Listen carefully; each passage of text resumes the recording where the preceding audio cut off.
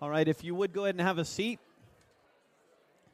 And if you want to, feel free to grab a handout at your table. That sounds, turn me down just a bit. For those of you that might be a first-time guest with us this morning, thanks for being here. We're thrilled you're here. You kind of come into a series that we launched last week entitled Holy Matrimony. It's a little bit different setup than what we normally have. We're kind of approaching this more like a workshop, more like a conference, a seminar, than we are a typical church type of gathering with chairs and rows and that kind of thing. And so we're kind of approaching it this way. So thanks for being a part of this. And I'm looking forward to what God's going to teach us this morning. Last week, and we'll do a little bit of review here this morning from last week, but we didn't get to the end of part one or week one, so this week is going to kind of be a wrap-up of that. But I want to share kind of lay a foundation for those of you that maybe are here and you're single or you're unmarried and you think, oh great, a marriage series, this doesn't apply to me. I disagree. I think this applies to you in an incredible way because as I shared last week, you're really in the best position. Because you're in the position where you can go into a marriage, next marriage, whatever it might be for you, having a really strong foundation as to what marriage was and is originally intended to be and what it's to look like. But also, too, and I'll say this, I think we have to be careful that I don't want to, if you're unmarried or single here this morning, to feel like you can't live a fulfilled life unless you're married. That's absolutely a lie. Okay, Jesus lived the most perfect human life, fulfilled life. The Apostle Paul did. Our identity is not wrapped up in being married or marriage. Our identity is found and received in the person of Jesus Christ and who He says we are. So if marriage is not in your future, it's okay. All right, it's totally okay because your fulfillment and satisfaction in life is ultimately found in Jesus and not in your marriage partner and not in being married. All right, so I want to say that up front. So there's a lot of things here that apply to all of us. And to maybe you're here and you're younger and you're like, oh, great. Maybe you're in high school, junior high, whatever. You're like, we're doing a marriage series. This doesn't apply to me. Again, you're wrong. All right, you're wrong because this absolutely applies to you. There's some foundational principles that you need to understand what God has to say about marriage. And I'm hoping today as we look at some things, you'll understand why we believe some of the things that we believe. So I'm not, there's some critical truths that we believe as the church that Jesus has taught. And my hope today is to not just say what those are, but to give us a biblical framework of why we believe those things that Jesus says about marriage and about who we are as people, His people. If you would, just join me in prayer this morning. Really sense that I need the Spirit of God more this morning as we approach some of what we're going to share this morning. God, thank you for this time. I ask that you would fulfill your promise, and that is that your Spirit would speak through me this morning. I understand that it's not by my might, not by my power, but by your Spirit. So I ask that your Holy Spirit who is in me would flow through me in my conversation and in my talk today, but also in our conversations around the table. This morning I thank you, Father. Thank you, Father, for marriage. I thank you for what it is. I thank you for creating it. And I pray now, Lord, that whatever emotions bubble up within each person here as a result of marriage and just maybe it's past failed marriages or current struggling marriages or whatever it might be, God, I just pray that your Spirit would just give a sense of comfort this morning. Fill those voids in the way that only you can fill it. And so we look forward to our time. Thank you for meeting with us this morning, Father. And it's in Jesus' name I pray. Amen. Over 20 years of ministry now, which is hard to believe, full-time ministry, I've done a good bit of counseling, pre-marriage counseling and marriage counseling in my time. And I remember counseling a young couple, and usually in the first session, we'll share a little bit of your history, your background, share a little bit about your parents and their marriages and that kind of thing and what you observed. And I remember counseling this pre-married couple and asking them that question, asking them to describe the marriages of their parents. And each one of them said this. They said, well, when we look at the marriages, the bride-to-be said, when I look at the marriages or the marriage of my parents, I know what I don't want my marriage to look like. And then when he shared, he said the exact same thing. He said, when I look at the marriage of my parents, he said the same thing. He said, you know what? She's right. I look at the marriages of my parents and the people that I grew up under, and he said, I know what I don't want it to look like. Here's what I want you to do. I want to have some discussion around your table, and I want you to share in 3 words. I want you to describe in 3 words the marriages, looking back as a kid, right? And I know some of you are with family right now, so this could be incredibly awkward, okay? And so you could plead the 5th if you so desire, all right? So, but maybe this will be a healing time as well, I don't know, or a revealing time in other ways. All right, so here's what I want you to do. I want you to use in 3 words, and you don't have to give any explanation. And if you really value family unity, you're going to probably, I'll just leave it there, okay? So 3 words, I want you to describe the marriages that you grew up under. How would you describe in 3 words the marriages that you grew up under? And if you don't want to talk about the marriages at the table, reference, I'm talking about neighbors down the street or whatever. Okay, so go ahead. In 3 words, describe the marriages that you grew up under. You know, I'm not sure maybe what 3 words you used to describe the marriages that you grew up under or have observed over the years, but maybe for some of you this morning, your response is similar to the response of that couple where it says, you know, when you look at the marriages of whether it be our parents, the marriages that we look at, that we see of our friends, maybe you have older brothers and sisters that are married. When you look at their marriages, you know, when I look at those, we know what we don't want it to look like. So the next question is, so what is it supposed to look like? Right? What is marriage?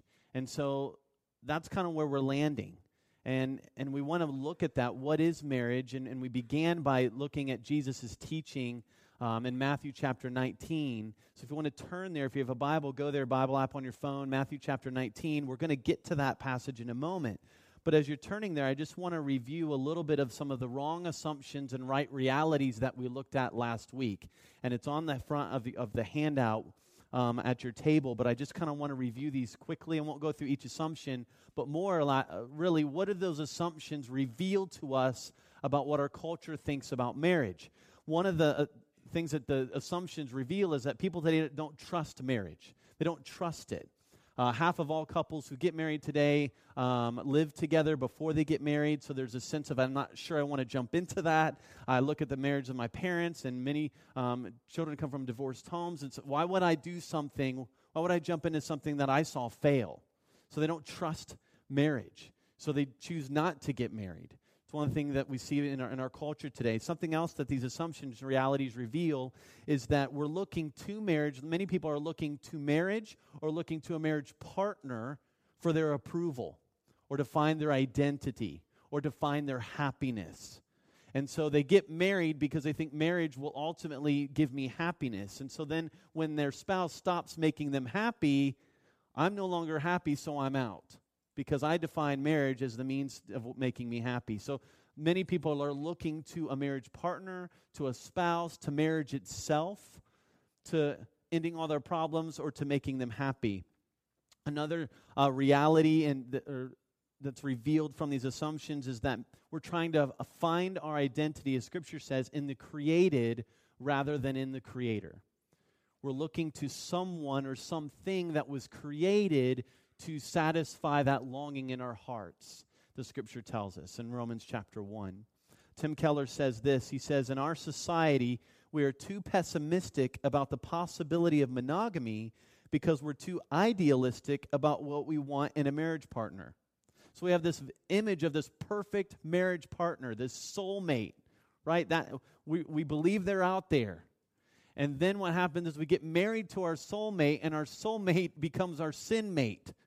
And we're like, whoa, I had no clue they were like this. They grind their teeth at night, they snore, they do all this stuff. We're like, I am not, and all these realities, but we have this perfect picture of what a spouse should look like. And then all this comes crashing down because now we're no longer happy, and all that happens because we have a flawed understanding of the purpose of marriage, he says.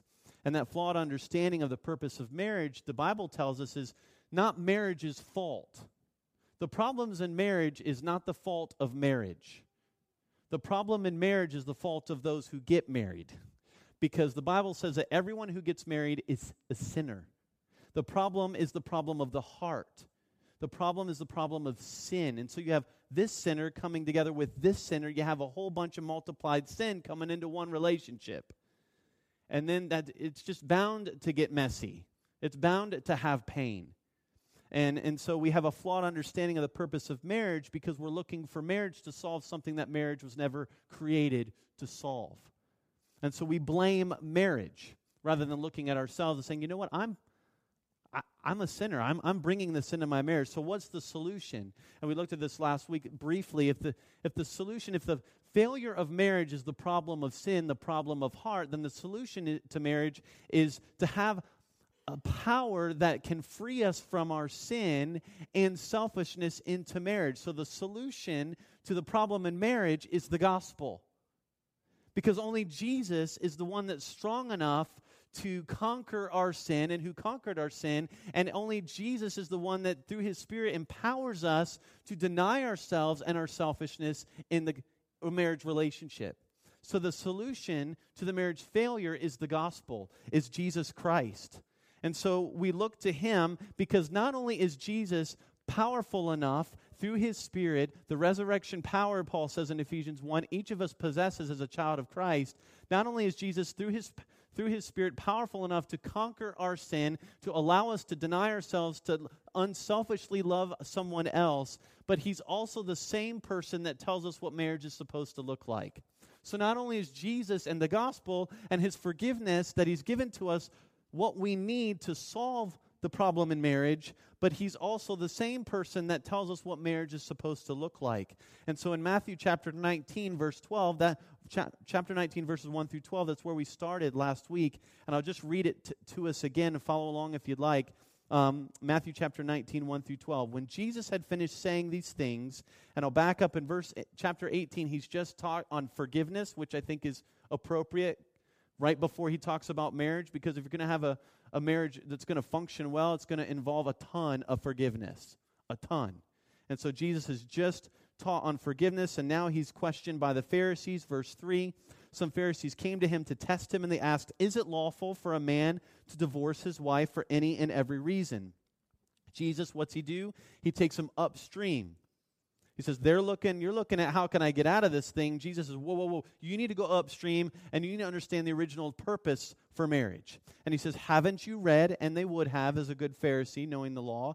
He said, haven't you read, He replied, that at the beginning the Creator made them male and female, and said, for this reason, that talks about purpose, a man will leave his father and mother and be united to his wife, and the two will become one flesh. So they are no longer two, but one. Therefore, what God has joined together, let man not separate.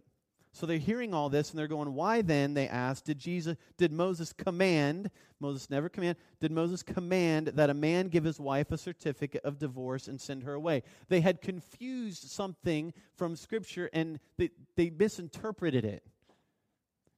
Because look what Jesus' response in verse 8, Jesus replied, Moses permitted, He allowed you to divorce your wives because your hearts were hard because of sin.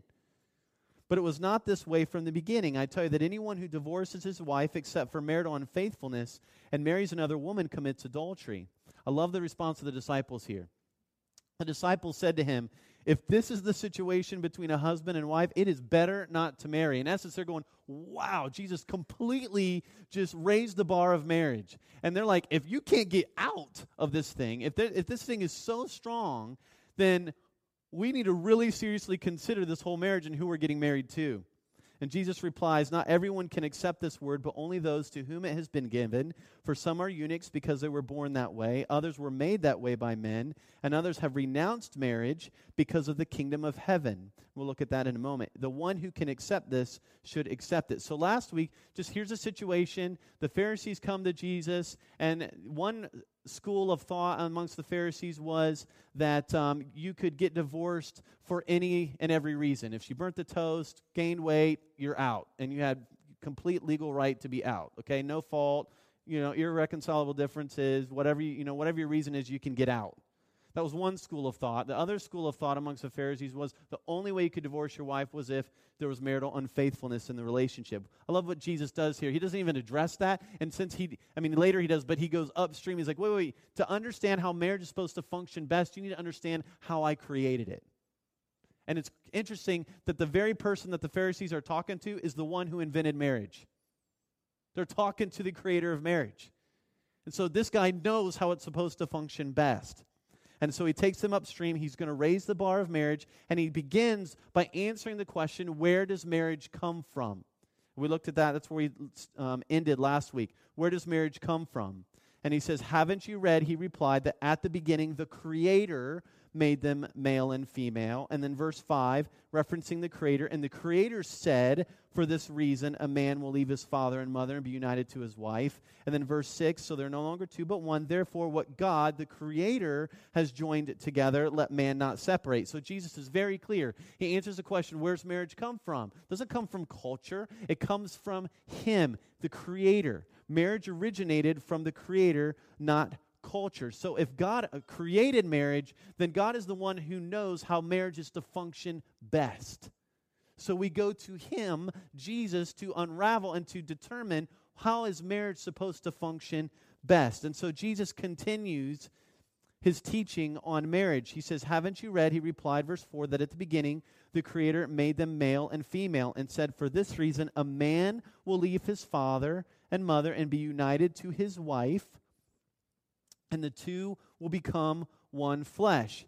Another observation from Jesus' teaching in marriage is that marriage is the union of male and female, one woman with one man.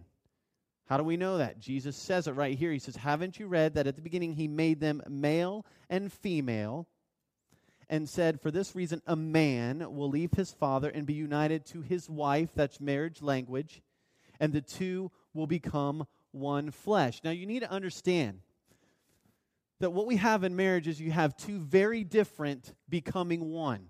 All right, so I'm going to kind of use a math equation to help us understand this, okay? A plus B equals C.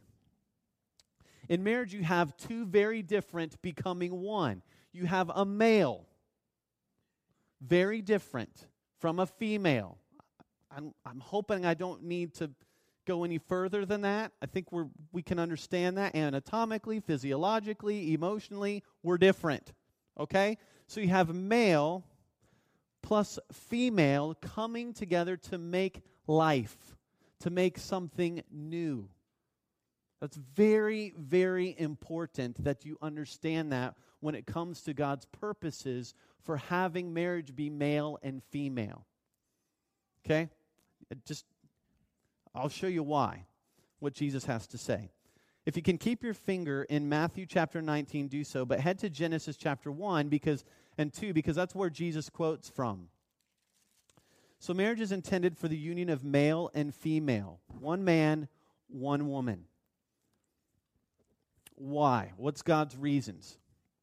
If you go to Genesis chapter 1, verse 26 and following, and this is what Jesus is, this is the foundation. The Pharisees would have understand this, the law. It says, then God said, verse 26 of Genesis 1, let us make man in our image, in our likeness, and let them, mankind in our image, in our likeness, and let them rule over the fish of the sea, and the birds of the air, over the livestock, over all the earth, and over all the creatures that move along the ground. 27, so God created mankind in His image. In the image of God, He created him. Male and female, He created them. So male possesses the image of God. Female possesses the image of God. Then God blesses them and says to them, be fruitful and increase in number, fill the earth and subdue it. Rule over the fish of the sea and the birds of the air and over every living creature that moves on the ground. All right, and then verse 31, so He's created male and female. He gives them commands. He says, I want you to be fruitful, multiply. That means make more image bearers, make new life, continue to populate, to make more image bearers of who I am. Not bears as in rawr, okay, but bearer, okay, stamp of God. All right, I'm sure that, no, anyway.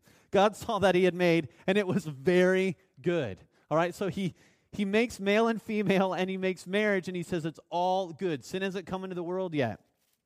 All right? And part of making them male and female, the purpose is so that they can make new life. So A plus B can come together and they can form C, to be fruitful and multiply. The original mission of marriage included being fruitful and multiplying and filling the earth with more image bearers of God.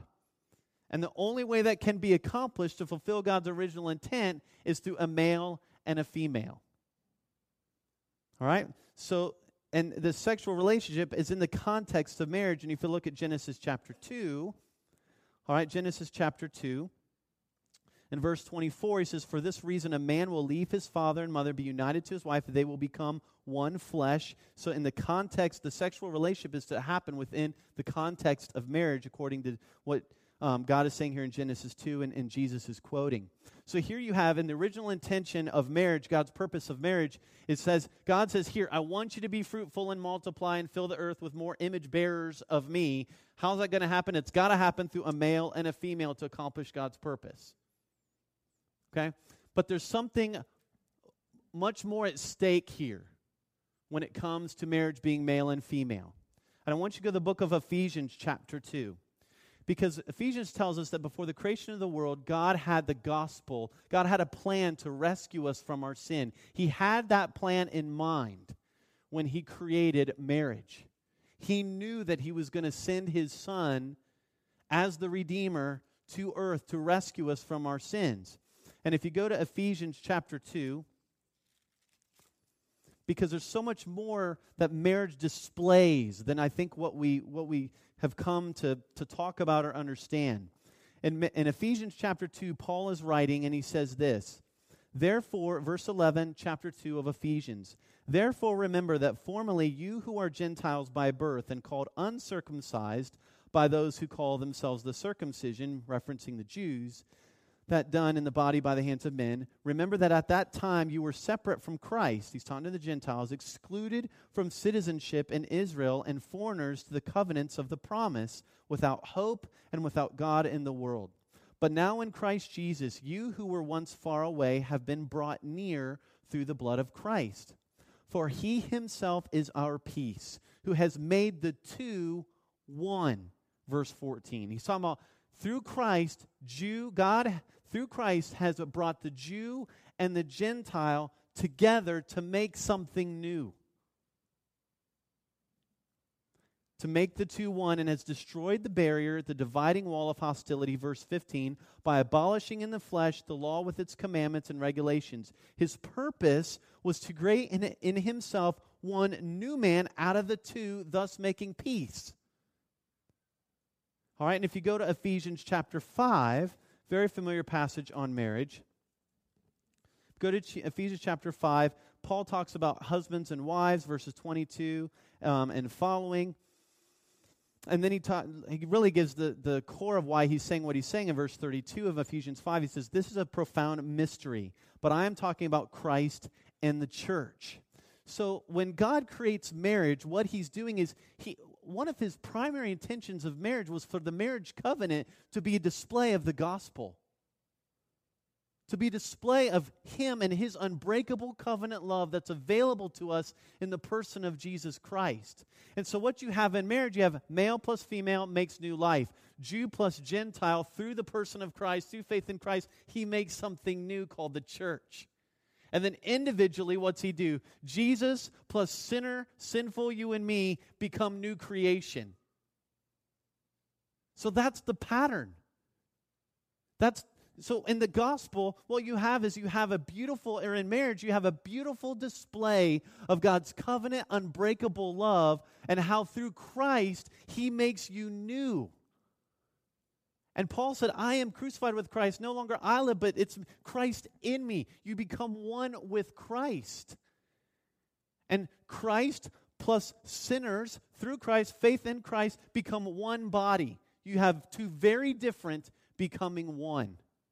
And so it has to be male and female. And when it's not, it breaks down the very picture that God created marriage to present.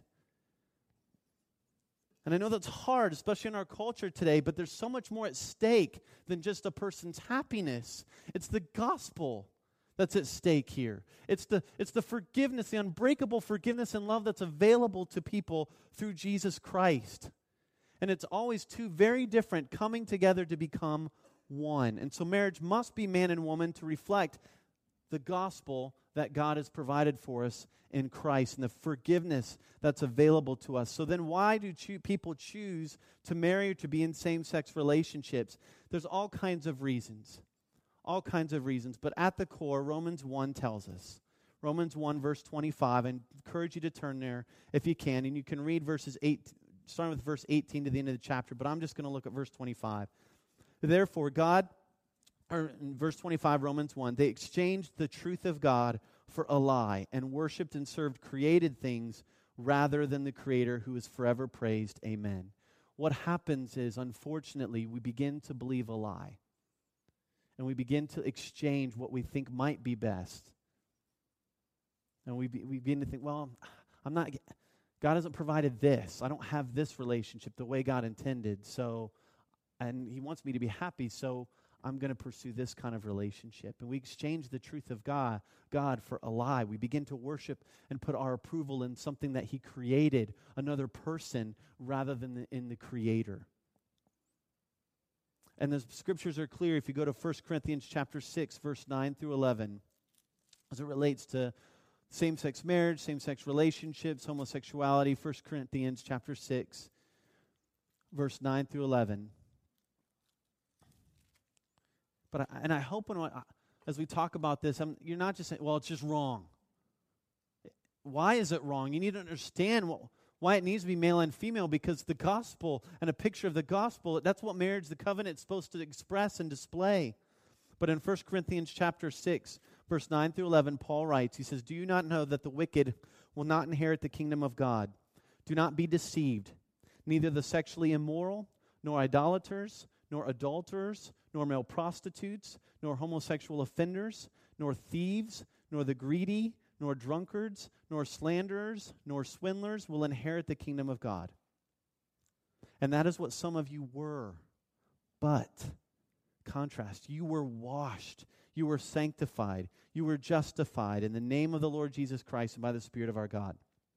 I mean, God is clear through the Apostle Paul's letter and through Scripture, and especially when we understand marriage is a beautiful display of God's covenant love to us, two different becoming one, that homosexuality and same-sex marriage and relationships are sinful.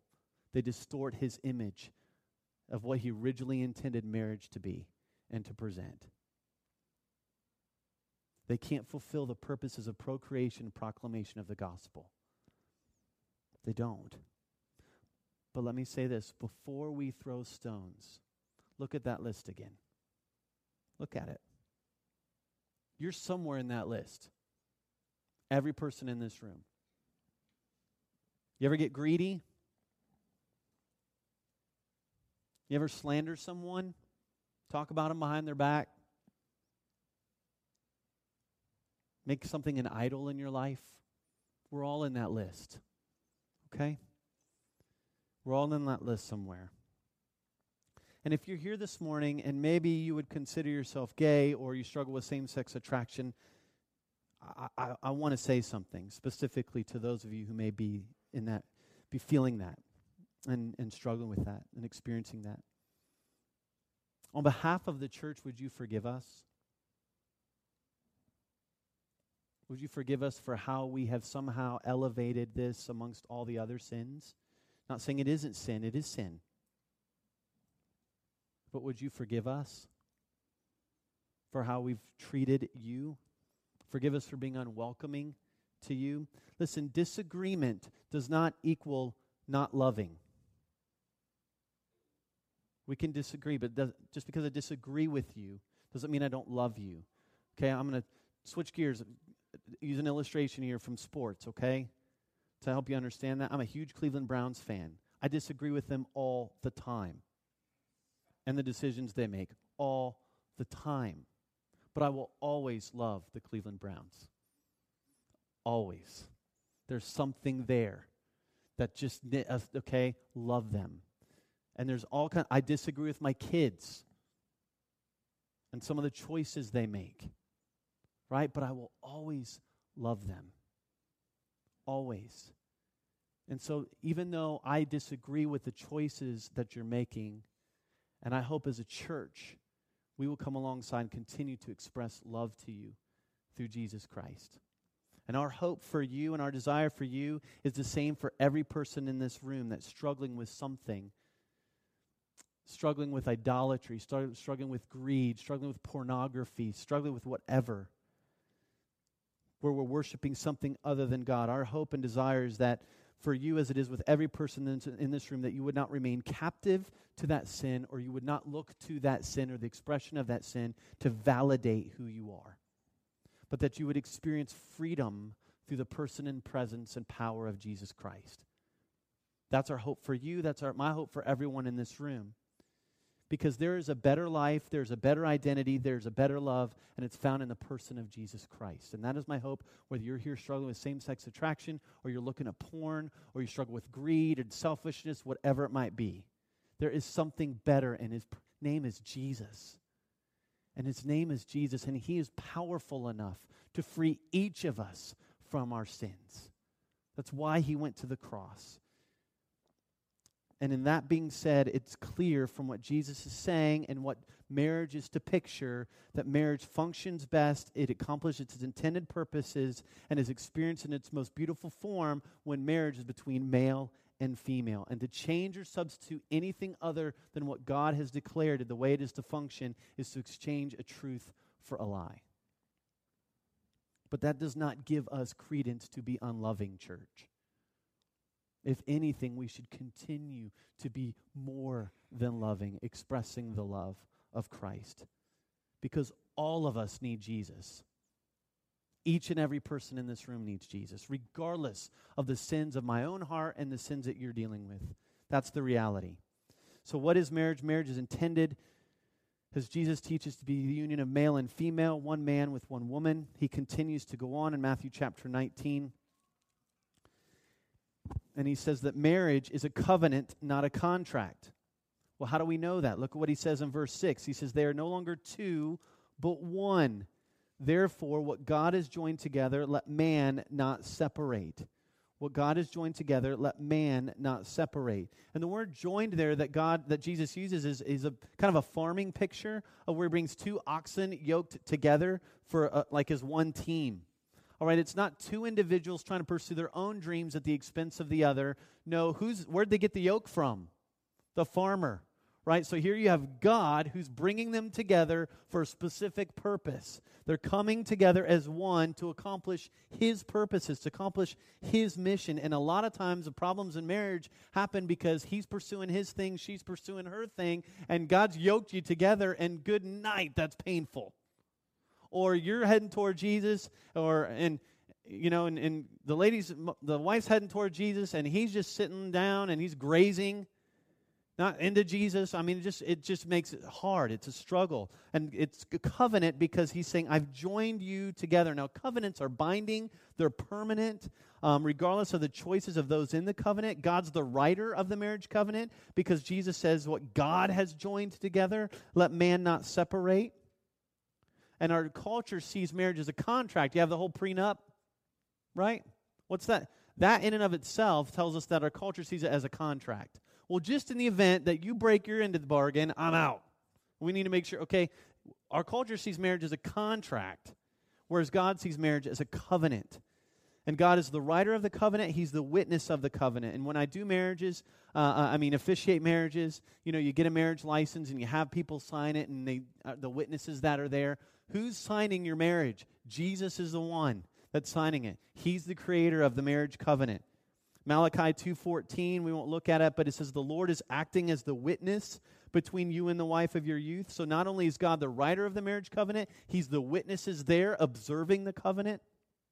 Proverbs 2:16 and 17 talk about how, I'll just read it. He says, she has left the partner of her youth and ignored the covenant she made before or in front of God. Now, the purpose of the marriage covenant comes back to the reason why God created marriage. One of the primary reasons of marriage is to display the gospel, the unbreakable covenant that's available to us in Christ. Hebrews chapter 10, all right, and I just want to read this to you. Just listen as I read it. Hebrews chapter 10. It says, chapter 10, verse 14 and following, because by one sacrifice he, God, has made perfect forever those who are being made holy. The Holy Spirit also testifies to us about this. First, he says, this is the covenant I will make with them. After that time, this is a covenant, a new covenant, says the Lord. I will put my laws in their hearts, and I will write them on their minds. Then he adds, their sins and lawless acts I will remember no more. Verse 18, and where these have been forgiven, there is no longer any sacrifice for sin. No longer any sacrifice for sin. Listen, marriage is to be this paintbrush that paints a beautiful picture and display of God's redemptive love to us in Jesus Christ. That's what marriage is to be. And thank God that His covenant, His relationship with us is not a contract. It's not a contract. It's a covenant, unbreakable love. Romans 8, right? There's nothing that can separate us, those who are in Christ, from the love of Jesus. It's an unbreakable, permanent forgiveness kind of relationship that God offers to us in Jesus Christ. And that's what marriage is to display. And Paul says that in Ephesians chapter 5. The covenant of marriage, and just use another analogy or metaphor, is to be a roadmap. When people look at our marriages and we call ourselves Christians, people who are married and following Christ, people that look at your marriage, they ultimately, when they look at your marriage, it should lead them to the destination of God's incredible, permanent, forgiving, unbreakable love that's available to them in Christ. You should live your marriage in such a way, Christian, that it demands a gospel explanation. That people go, how? 21 years, Mark and Andrea, how in the world? How in the world did you do it? We didn't. Let us tell you, apart from the forgiveness of Christ that we've received, only through Him. But and that forgiveness is also available to you. So the covenant of marriage is to be a display of God's covenant love available to us in Jesus Christ. Finally, fourth observation. Marriage is about fulfilling God's mission, not finding your identity. Marriage is about fulfilling God's mission, not finding your identity. Going back to the passage in Matthew 19, and Jesus quotes here, and he says, for this reason, all right, that speaks of purpose, it speaks of mission. For this reason, a man will leave his father and mother and be united to his wife, and the two will become one flesh. Again, the picture of two oxen being yoked together, right? They're being yoked together because they've been given a mission. They've been given a purpose, and God has brought them together to accomplish that purpose. All right, each of the ox has their own identity. They're an ox.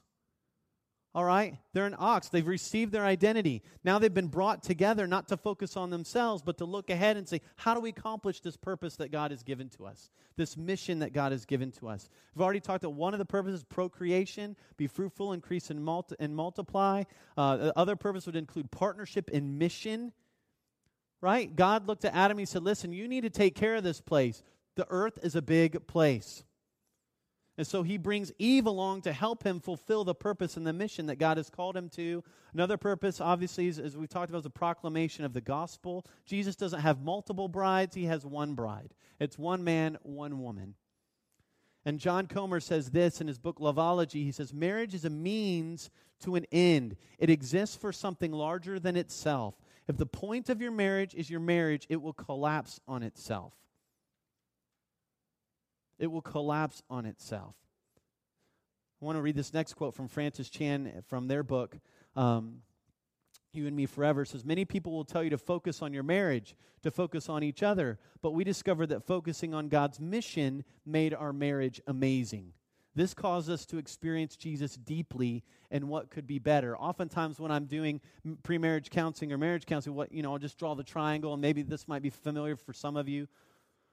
Right, if you have Jesus at the top, you have the husband here, you have the wife here, right? If you're each pursuing Jesus, it's just going to increase the intimacy. And I'm not just talking physical, sexual intimacy here, guys, okay? But it's going to increase the intimacy, all right? That union that you have with one another as you're each pursuing Jesus. What often happens, though, is you get one going this way, and the other one's not going anywhere. And then you got this big gap. Right? So the point is, each of you, the husband and wife, each need to be pursuing Jesus. Center your life around Jesus. And what will happen is, if you're centering your life personally around Jesus as husband or wife, your marriage will become a priority because marriage is a priority to Jesus. Okay, marriage is not your mission, Jesus is your mission. But if Jesus is your mission, your marriage will become a priority. The problem is, in many marriages, a lot of times we're looking to our spouse to fulfill something that only Jesus can provide. And we struggle there. All right, and it's why we need the gospel, because we need the gospel in my own life, all right, to continually, thank you, Jesus, for your forgiveness. Thank you, Jesus, for your forgiveness.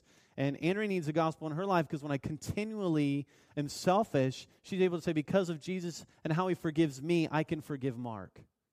I can forgive him. We always need the gospel. And what I see, though, in over 20-some years of this is many new or young married couples, their marriage becomes an idol. They make their marriage an idol, right? Where they're all into each other. And again, how can that be a bad thing, right? But they've just kind of totally checked out of being with the church. They've checked out of Jesus. And, I remember sitting down with a buddy of mine over coffee. This was a few years ago. And he's like, man, we just can't get connected to the church. We can't connect to body and all this to the church. And we're not sure and whatever. And I'm like, and he's telling me about their relationship, and we're struggling. And I'm like, man, I'll be honest with you. I think you've made your marriage an idol. You're so focused on each other that you've left Jesus out of the equation. Or many couples, right? Their children become their mission. It becomes about the kids. So everything becomes about the children. Then the children get older and they leave. And then what happens? They don't know they have zero relationship because they didn't know. They never had any relationship when the kids were there. Your marriage must be your priority, but it's not your mission. And a godly marriage is a byproduct of a husband and wife whose identity is in Jesus. I'm going to ask Andrea to come. I asked her to just share a little bit of just in our own relationship, how we've kind of navigated this as far as Jesus being the center and Jesus being on mission together. And so I'm going to just kind of have her share just a few minutes, and then when she's done, give you some time to kind of talk a little bit about this at your tables. This is not an easy place to be because I very much, again, and I've said this before, I don't want you to think that we're up here going, oh, we've done it all perfectly, we do this perfectly, and wow, please understand this is constantly a work in progress, and it continues to be Jesus and what he's doing in us and through our many failures. But of course, it all starts with the personal relationship that we each have with Christ. And it is true that the more I'm focusing on what Jesus is doing in me and what he's created me to do, and that is to love him first and then to love others, that I was not made to just live out my days for myself. I was created for a purpose, and that is to glorify him and bring him glory. And of course that includes other people and pointing others to him and how I can do that. And as Mark has done that himself, again, spending time in the Word, seeing that was the mission God created him for, what's so cool is we know that God brought us together because he believed that us together could bring him more glory together than separately. And we have seen God use that in our lives in so many ways, but what I'm trying to say, too, is that when we are both desiring that, and we are both trying to do and be what God has created us to be, then it really creates a little less conflict. Like, for example, there are times when Mark has been called out, in the evening, or somebody needs him, or he gets an email, I really need to meet with you for coffee, or whatever. When he's gone, instead of going, he's not here again, and I'm here alone with the kids again, or whatever, my heart beats the same because I'm like, yes, this person needs Mark, and Mark has an opportunity to share Christ with them or to encourage them in the Lord.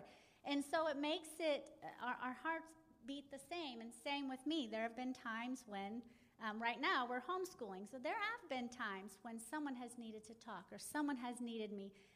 And thankfully, because of the way Mark's job is, he feels like, okay, this is where I can take this over so that you can go, and you can go and be with this person. Instead of going, I've got 1,001 things to do. We're in this together, and we want to meet the needs of others. We want to be used of Christ. As you know, we've been to Ireland. We've come back. A lot of things that would have been very difficult if I had been like, well, wait a minute, what about my life? What about my plan? And, but it's trying together to do what God wants us to do together as a team. That's how it's kind of played out. Another thing is when we even bought a house together, we were like, God, where do you want us to be? Because wherever that is, you're going to use that as a mission field. And this isn't about Mark being a pastor. This is about us being God's people, and how can you use us wherever we are? And so we prayed about that. God, wherever you want us to buy a house, we know wherever that is, there are people around that you want us to reach, and that's why you want us to buy a house. So it's just using every opportunity, even as a couple, to bring glory to him and to reach others. So, I could go on and on and on, but I hope I'm... Yeah, and I think if you haven't had those conversations in relationship, you need to. And a lot of times it could be wrapped... We have couples that host living community gatherings, or they're leading living community gatherings, and it's just... it's amazing when Jesus and his mission is the focus, what happens is we're talking about how do we serve together? How can we do these things together? And where Jesus becomes the talk, he becomes the center of our conversations. And again, don't think that we've got this thing all figured out. Okay, I'm a loser, and I'm so selfish and just and I have to confess to her, to my kids, this week, different things, and my own selfishness. But part of that is making Jesus the center too, is confession. And some of you may need to go to your spouse later today, and you need to just apologize, because you've hurt them. You haven't been forgiving, and so the point of this is Jesus has brought a couple together, husband and wife, for a purpose, for a mission. And what is that mission? And you need to talk about that. How are you as a couple accomplishing what God has called you to do as disciples of Jesus? As disciples of Jesus. Where your work is not your mission. Your work is a means to an end. Whatever your job is, it's a means to an end. It's to help you accomplish the mission that God has called you to do. Same with marriage. Your marriage is a means to an end to help you together to accomplish God's purposes. At your table, here's what I want you to discuss. I'm going to ask the band to come up and play. But we're going to wrap up here. And what I want you to discuss is this. How different might marriages look if couples really lived in a way where they were focused on God's mission and not finding their identity? Talk about that. How might marriages look differently if couples really lived to fulfill God's mission rather than on trying to find their own identity, their approval, whatever it might be? So take a couple minutes to talk about that.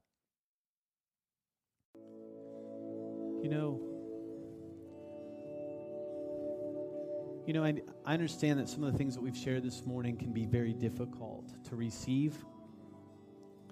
And maybe you're coming into a situation and looking at your marriage and you're going, man, it's just a struggle right now. And where's the hope, right? Where's the hope?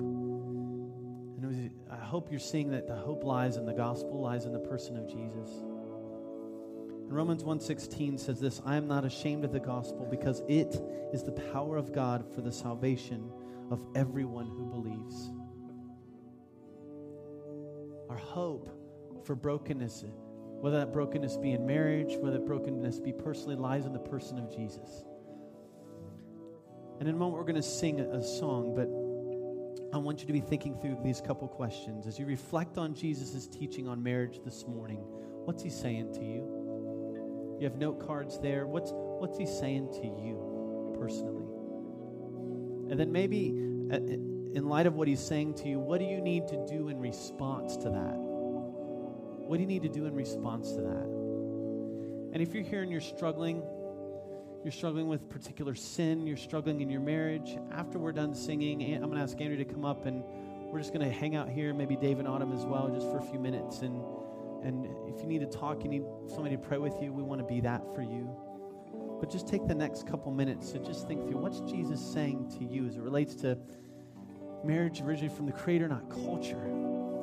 Marriage is male and female. Marriage is covenant, not contract. Marriage is about filling his mission, not finding your identity. What's he saying to you this morning? And then what do you need to do in response to that? Just take a couple minutes, think on that. Maybe spend this quiet time in prayer, but reflect on it. Feel free to write that out on a note card if you like.